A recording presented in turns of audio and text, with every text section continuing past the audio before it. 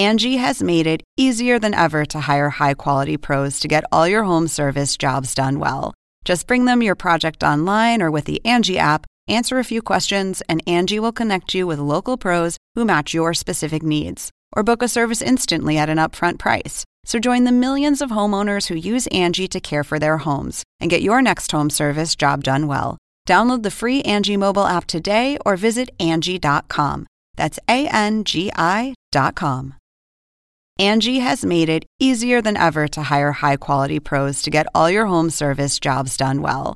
Just bring them your project online or with the Angie app, answer a few questions, and Angie will connect you with local pros who match your specific needs. Or book a service instantly at an upfront price. So join the millions of homeowners who use Angie to care for their homes and get your next home service job done well. Download the free Angie mobile app today or visit Angie.com. That's ANGI.com.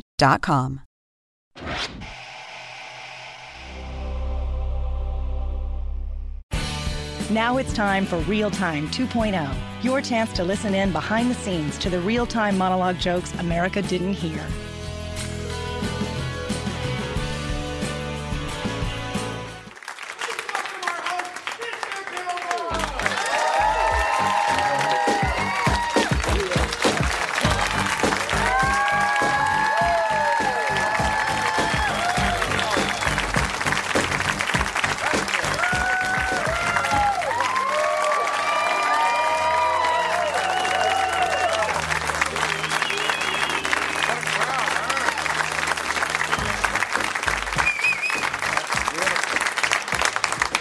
Better than Friday. We should tape the show right now. Well, I think I know why these people are happy, because the Pope opened a can of whoop-ass today. Did you see that? On greedy, polluting industrialist assholes, he said climate change is real.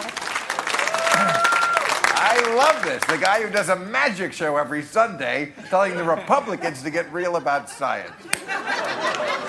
Oh, that's the people went apeshit over this Rachel Dolezal story. Have you been following this week? The woman who's pretending to be black when she was really white. What condition doctors called Justin Bieber syndrome. That's what yeah, she had to step down now as the head of the Spokane and NAACP, and the post will now be filled by Spokane's other black person. So that's... Now, exciting political news this week. Jeb Bush has announced, who gives a fuck? Trump is in! Trump! Thank you, Jesus. That's right. Donald Trump announced yesterday he's running for president. He said he had to because so many people were begging him to do it. They were all comedians, but we were begging him to do it. Trump. I mean, Hillary, of course, would be the first woman president, but Trump would be the first president with his own line of cufflinks. So, yeah. His slogan is, I still believe in a place called me.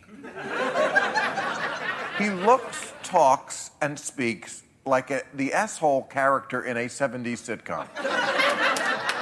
I always expect the washing machine behind him to explode and the soap bubbles go all everywhere and the waiter's going to drop a bowl of spaghetti on his head and the pants go and there's the boxer shorts with the hearts on them.